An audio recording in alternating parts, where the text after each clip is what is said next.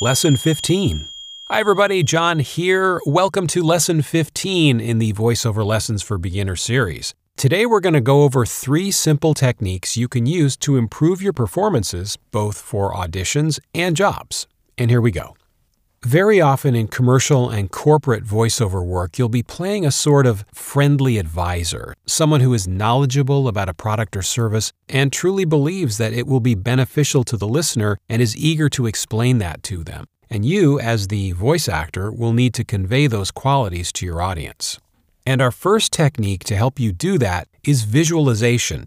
So just as an on-camera actor might perform in front of a green screen and imagine the action that will be added to the shot later to help their performance, you can benefit by imagining elements of your script before and during your performance. So if you're talking about how much fun the audience will have on their brand new boat, imagine people having fun on boats. Visualize the boat itself, how it's brand new and shiny and well-built and performing really well, and the wonderful outdoor environment that this is all taking place in. Even if you've never experienced that yourself, those mental images can elicit a positive emotional or visceral response that will color your performance and make it more believable.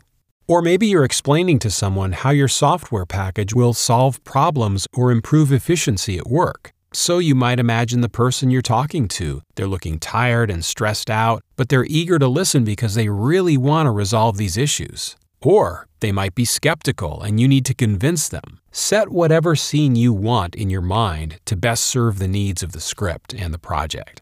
And of course, you might also be getting help with this from a live director or written directions on the script.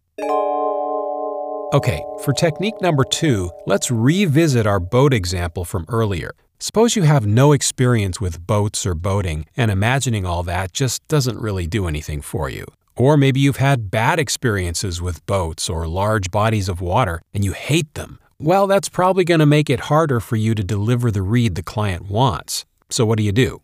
Try substitution. Instead of imagining boats, which you hate, imagine bicycles, which you love. You can't wait to go bike riding on the weekends. Just pretend that you're really talking about bikes, but you're just substituting the word boat in for some simple reason, like the client needs to conceal a new product name, for example. It may take a little practice to be able to suspend your disbelief, but substitution can ultimately be a powerful tool in your voice acting toolbox.